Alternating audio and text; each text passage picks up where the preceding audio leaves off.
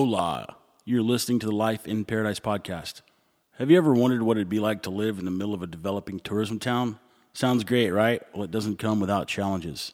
Like most people listening, I had a steady job, lots of stress, worked my ass off so I could enjoy vacations.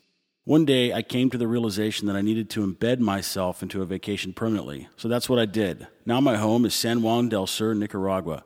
It's a small town on the Pacific coast with a population of about 15,000 people. I have a small sailboat charter business which pays the bills and leaves a bit left over to cover my habits. And even though we call it paradise, Nicaragua is still a third world country. So picture this.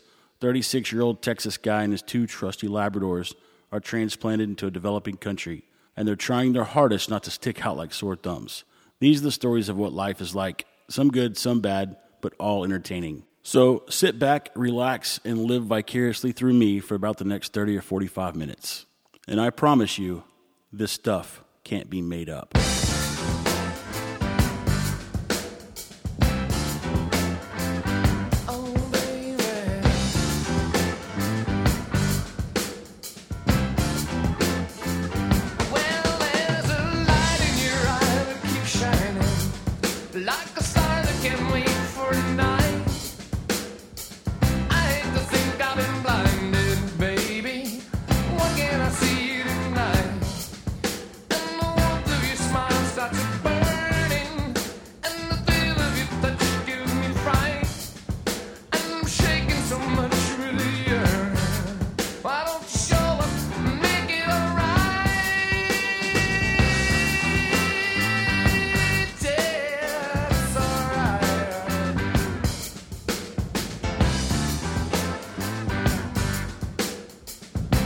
Thanksgiving is over with. And to be honest, I'm pretty glad. I think most people probably share the same sentiments. But down here, Thanksgiving is a chore. This was my first Thanksgiving away from home. In a country that doesn't have turkeys, it was quite challenging. And being in a place where they don't celebrate Thanksgiving, I came to realize a couple of things about Thanksgiving. The first one is preparing a meal is a lot of work. I spent about 3 days gathering ingredients and supplies to make turkey, mashed potatoes, dressing, and gravy. I know it sounds like a bunch of simple things, but finding cornbread mix in a country that doesn't eat cornbread was kind of difficult. The turkey was procured by my friend Lindsay about a month and a half ago. She's Canadian, and they have their own version of Thanksgiving. It's also called Thanksgiving, but it's not nearly as big as the American Thanksgiving. So they bought a turkey for their Canadian Thanksgiving and didn't use it. So luckily for me, I was able to get it and cook it on Thanksgiving. A couple other things that were hard to get were sage and poultry seasoning. And I was about an hour away from getting the ingredients to make my own poultry seasoning. So I just looked up online, what is poultry seasoning? And they list the ingredients. Well, I had all of those, or they were available at the store. And when I went into the store to buy all those seasonings, I saw poultry seasoning, so I grabbed it. Something else was tough was sage. There's no sage to be found down here. And apparently my search for sage was a little bit late because I went to a few places that had it, but they were sold out. And I knew that all the gringos were buying Thanksgiving ingredients, which sage is a big one. But a friend of mine has a little restaurant, and they make homemade sausage, so she loaned me some sage. So Monday, Tuesday, and Wednesday were basically spent getting ingredients and cooking. The cornbread mix was a little bit too sweet. My grandmother would not have been proud of the stuffing. Well, she would have been proud that I made it, but she wouldn't have liked the taste. And I'm okay with that. At least I had some stuffing. And it was the biggest hit of the dinner. Everyone loved the stuffing the most. Turkey was good because we smoked it on a big green egg. Can't go wrong with those. Mashed potatoes were a little bit soupy, but I hadn't made mashed potatoes but 1 or 2 times in my life, so I didn't expect them to turn out as fluffy as my Aunt Carol's. Something else that I learned about cooking Thanksgiving dinner is that one of the reasons why it takes so much work is because all the dishes, you almost have to prepare them twice. And by that, I mean, to make the stuffing, you've got to cook cornbread. And I guess some people cook their own white bread to mix in there, but I cheated and bought my own white bread for that. But I did make the cornbread. And to make the mashed potatoes, you got to boil the mashed potatoes first. And I know boiling mashed potatoes doesn't sound like a lot of work, but my stove puts out just enough heat to boil water in a big pot only if you have the lid on it. So imagine if you take that big pot and you fill it full of potatoes. I think it took me about 2 hours just to boil the potatoes. I also had to peel those suckers. And down here, the potatoes are real little, so my hands are not real little. So trying to hold a little potato in a big hand with a potato peeler, it required a little bit of dexterity. But I got it all done. Everything was turned out pretty good. Had like 17 people over. Everyone brought a side dish, so we had way too much food. And while eating Thanksgiving dinner, and now mind you, I think 3 or 4 of us were American, and the rest of the people were all Canadians or Nicaraguans. But I came to realize that Thanksgiving is just a holiday centered around eating one meal. And I know that everyone says, we give thanks for the things that we're thankful for, and the Pilgrims and the Indians. But it all boils down to cooking this one meal and all the stress that goes into it. And it feels so much better when it's all cooked and cleaned up and Thanksgiving is over. Now, the meal is awesome. It's great to spend time with family. But man, it's a lot of pressure. And I know why now people argue and fight around Thanksgiving time, because it's like a huge production. And I've seen it growing up. I've seen it my whole life. But I've never been responsible for the entire meal until this time. But explaining to these Canadians, like, so what do you guys do on Thanksgiving? And my response is, well, we normally drive to someone else's house, normally out of town, and we cook dinner and watch football. And they're like, that's it? And there's no parades? I said, well, there's one parade, and it's like in New York, and everyone watches it on TV. But mainly, we just eat, because Americans love to eat. And I'm proud of that. But I think of everyone that came over, including myself, I think Ronnie was happier about Thanksgiving than anyone else. And the reason for that is because he got about 15 pounds of leftovers. After the meal, everyone left, and I looked around and thought, what am I going to do with all this food? And I was like, well, I'll just feed it to the pigs. And I said, no, I should probably give it to Ronnie and Felipe. So Ronnie comes over the next day, and I called him the night after we finished. I said, hey, bring some containers. I got a bunch of food. You can take it home with you. And he goes, okay. So he shows up with like 2 containers the size of like a sour cream container. And I said, oh, you got some containers? And he goes, yeah. And I said, all right, come here. Let me show you what all food you're going to take home. And I showed him everything, and he goes, no. And I go, yeah. And so he's like, oh, man, that's mucho. I said, I know. He said, I can't take it all home. So I agreed to give him a ride home to carry all his food, because normally he rides his bike. On the way driving over to his house, he showed me a picture of a snake that was inside of his house that he killed, and it was about 5 feet long. He said it was poisonous. I didn't recognize it. Either way, a 5-foot snake in a house needs to die. So he showed me this picture of him holding up this dead snake in his living room, smiling. And you know how some people, when they hold up snakes, they try to pick up the snake with just using the least amount of their hand as possible. Like they just grab onto the little tip of the tail, or they grab it with 2 fingers right behind the skull. Ronnie grabs that thing like a water hose. He just got his hand clenched around it in the middle of its body, its head hanging out one side of his hand and the tail hanging out the other, holding it up, smiling, proud of his kill like it was a trophy. And so he showed me that picture, and then when we got to his house, he wanted me to come inside and check out his house and see where he killed the snake. Now, I've talked a little bit about his house before, but I'd never been there. I'd just seen pictures. It's basically just a shack that's 20 feet by 20 feet. It's got a dirt floor, corrugated tin roof, one light hanging from the corrugated tin roof in the living room, and the same thing in the bedroom. 2 lights in the entire house. The kitchen consists of a sink basin and a small little area where they build a fire and cook over the top of the fire.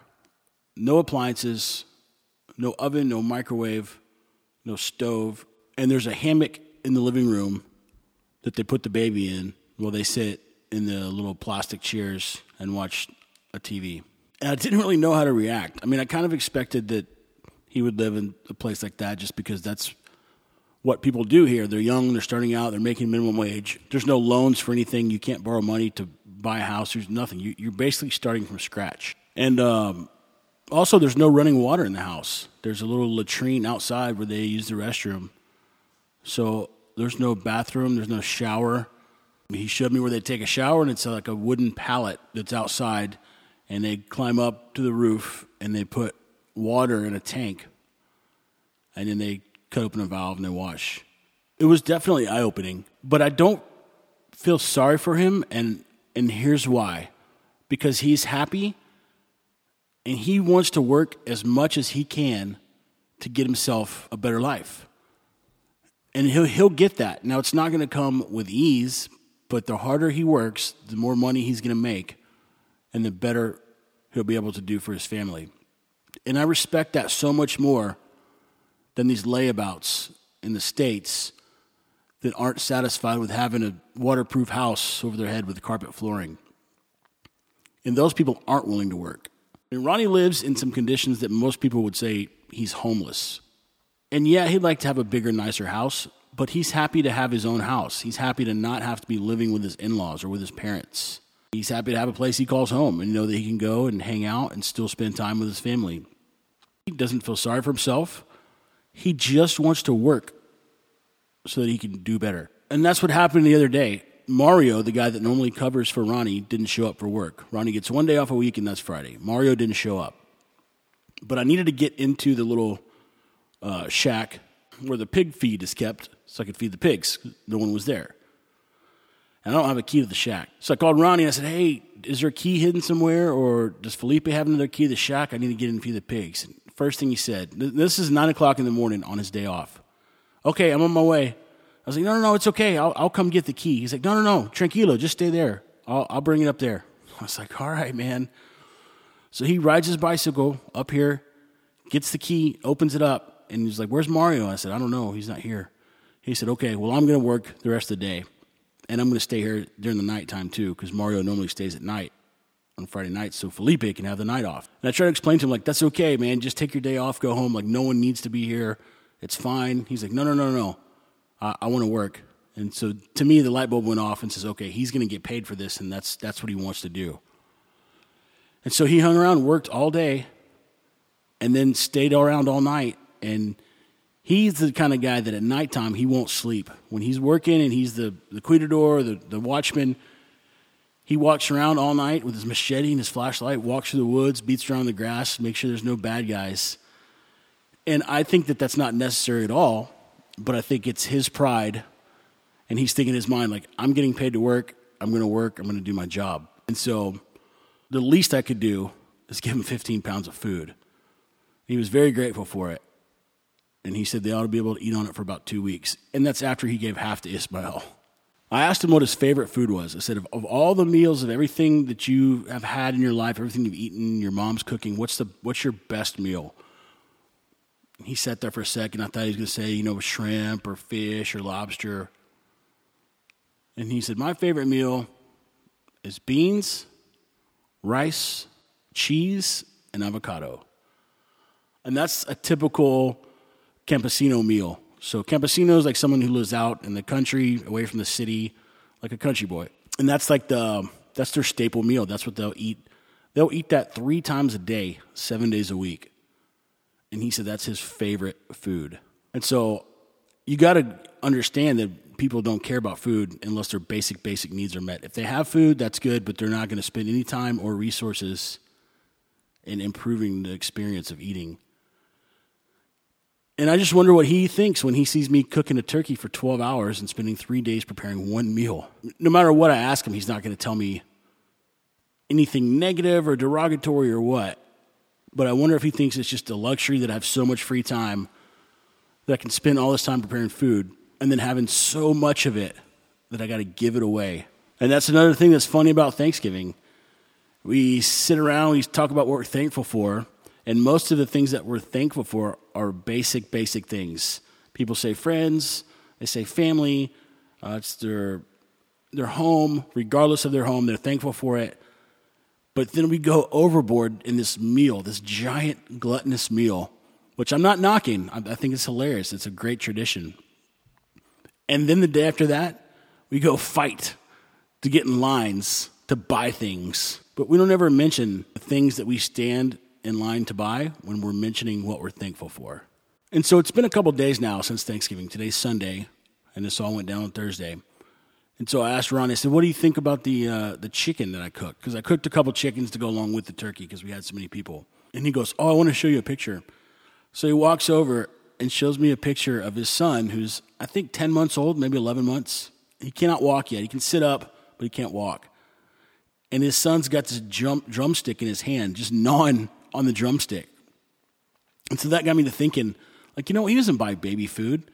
Like, and that baby will nurse probably as long as they can stand it, because it's another mouth to feed. And I asked him, I said, so does he just eat like whole foods? Does he have any teeth? He goes, yeah, he's got 4 teeth on the bottom. I'm thinking, man, that must have been some tender chicken, and that little baby could pull it off the bone with just 4 bottom teeth. And he said, no, he eats regular food. We just cut it up real small for him, and he loves it. And he goes, he loves Coca-Cola, he loves 7-Up. So apparently there's nothing that they don't give him. And the kid will turn out just fine. He won't eat all organic food. He won't eat non-GMO products. And he'll live, on average, just 4 years less than he would if he were in the U.S. Another thing that I looked for about 2 days in Managua was a cast iron skillet. And for whatever reason, they don't have cast iron down here. They have cast aluminum. But I talked to some friends, and I said, hey, does anyone know where I can buy some cast iron? And a couple of them told me some stores in Managua, so I went there. I walk in, I'm looking for an iron skillet. They go, oh, yeah, we have them. And we marched over to the section, and it's all like non-stick, skillets. And I had the picture of it on my iPad. So I held it up, and I pointed it to them. They go, yeah, right here. And then they pointed to the Teflon ones. And so I said, no, this is a different kind. This is all steel. And they're like, no, these are better. And at that point, I just go, okay, I'm done here. I was like, thank you. Have a nice day. And went to a couple more. It was the same thing. They don't understand what it is about us crazy gringos and our particularly picky ways of cooking. So I'm in the market for some cast iron. I'll pay a premium for it. Time for a pig update. The other day, I was at the market just buying some produce, and my buddy the butcher calls me over, and he said, hey, and Pedro the butcher, he knows that I have these 4 pigs, that now it's time to start selling them. So he introduced me to a pig buyer, who they'll call a matador, so the guy buys a pig, kills them, they take the skin, and they make chicharron with it, and they render out the fat, and they sell the rest of the meat to somebody, a butcher or someone else. So I met this guy, really nice guy. He goes, yeah, I'm looking to buy some pigs. And I said, okay. He said, how much do you want? I said, $7,000. He's like, it depends on how big they are, but I need to come look at them. So I told him, okay, here's my number, call me. He goes, I'll be there about 3 o'clock. I said, okay, well, just call me before you come. So he calls me at 2 o'clock, and he said, hey, I'm going to be there about an hour. I said, okay. 4 o'clock rolls around, and here he comes. Only 1 hour late, not that bad. So he comes up, I get to talking to him, we're walking over looking at the pigs, and he said, oh, yeah, man, those are pretty. But they're still a little bit too young. He goes, you need to wait about another month, and then I can give you 7,000 cords. Which 7,000 cords right now, I'd be breaking even. So I presume the pig project is going to go into the red in about 5 more days. But we'll see. I'm interested to go with him. I want to see his killing operation. I want to make chicharron with him and see how he renders out the oil to sell the lard. So if nothing else, I can learn from it. And I've also learned not to raise pigs again. But a funny comment he made to me was, man, you can't make money with pigs. You should breed dogs. And I just looked at him and I go, why dogs? He goes, because 1 litter of puppies for a purebred dog, and he looks at me and goes, like a Rottweiler, you can get $200 to $300 a piece for him. And I just kind of smiled and kicked the dirt and didn't really go into it, but I would never get involved in something like that. I said, okay, if I ever want to go in the Rottweiler business, I'll let you know. And we left it at that. But it's funny. He knew better. He knew not to raise pigs. That's why he doesn't do it. He buys them from jokers like me. My friend Jessica recently opened her bikini shop in town. And I stopped by the other day. It was actually the first day that she was open. I stopped by just to say hi. And I walked in there, and there's a guy, an official-looking guy with a clipboard trying to talk to her. And she doesn't speak that much Spanish, especially, business terminology. And she's like, hey, can you help me real quick? And I go, yeah, sure. So I walk in there, and she's got the electric bill, and she's shoving it in this guy's face, trying to ask him some questions about it. And he's looking at her like, what are you doing? Like, that's nothing to do with me. So I start talking to him. And this guy works for the DGI, which is basically the IRS. They collect the taxes. They manage the taxes of all businesses. And I said, why are you shoving the light bill in the DGI man's face? And she said, oh, I thought he was with the light bill company. And I said, no. This man's here to get your taxes. She goes, oh, okay. So she puts the light bill away. They're talking, and he needs to see some of her official paperwork that she doesn't have. She's got a Nicaraguan partner who manages all that stuff. She's like, oh, I don't have it. He said, well, you need to get that. When can we come back? So she set a date for him to come back. And before she wrapped up things with him, someone else come waltzing in with an official-looking shirt on. And I knew right away that this guy was from the Alcaldía, which is the mayor's office. And he walked in. He's got a little checklist of all kinds of stuff he's looking for, doing an inspection and, seeing what she's got right and wrong. And then one thing she's missing was called a matricula, which is a license to do business through the mayor's office. It's basically a way for them to track all the businesses so that they can collect taxes. So anyway, so you have to get this license. It's a little sheet of paper. It's got a number on it. And by law, it has to be posted on your wall in a visible part of your establishment. So the only thing he could find that was wrong was that she didn't have her matricula posted. And he said, you've really got to have that thing posted. And she goes, well, I know. Here's the number. You guys have on record that you issued it. It's just I don't have it with me. My partner has it. We just haven't put it up yet. And that is a big no-no in their eyes. He said, you have to have it up. He threatened to close down the shop if she didn't have it up within 24 hours. And it's just so funny. I mean, maybe that's the case in the States, too, for like a health certificate or something like that. But I couldn't see them actually shutting down the establishment if you don't have it posted. I could see them shutting it down if you didn't have the license or the certification, but not having it posted definitely wouldn't constitute somebody being shut down. And speaking of licenses, guess who has the license from Intour? That would be Nika Sail and Surf.com. We jumped through all the hoops, went through all the rigmarole, bent over backwards, and we earned the license. So sometime last week, or maybe week before last, Gretchen had everything organized, and she's the one that's kind of helping us out. She's worked with him before. So she had all the paperwork organized, all the application was filled out, and instead of going herself to Intour, she sent her accountant, who was already going to Rivas for something, and she said, look, stop by, have him look over all this, and make sure it's good to go. And so the accountant stopped there, and she said, hey, I think it's all right. Let's just go ahead and turn it in. So the accountant turns in the paperwork, and there's no one else in the office.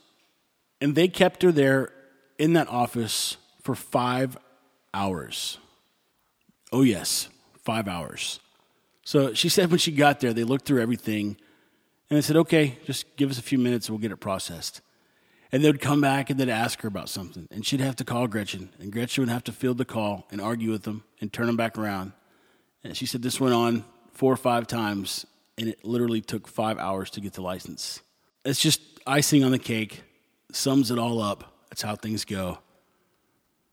And it was well worth the $40 that we had to pay for that girl to sit there for 5 hours. So a lot of times things don't go your way, but it's easy to pay someone to manage the attempted strong arms by the powers that be. Okay, I think that's going to wrap it up for today.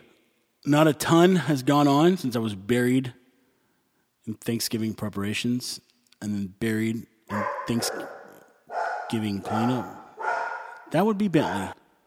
As I was saying before I was so rudely interrupted by one of my crazy dogs, that not much has happened, so today was cut a little bit short. And there's 2 guys walking around on the roof that's probably going to be loud because hopefully they're going to replace it. There's now 3 areas inside my house where water ponds when it rains, which isn't that big of a deal. But one of them was right next to my laptop.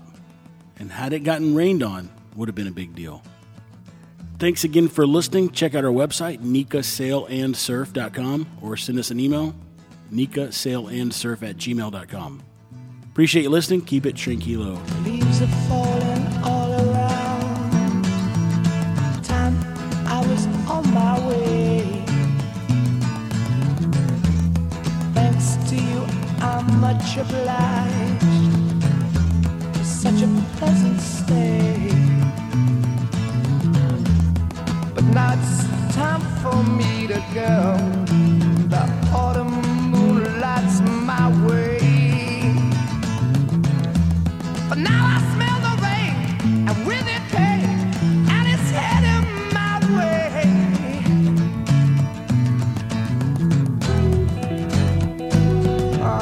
Sometimes I grow so tired.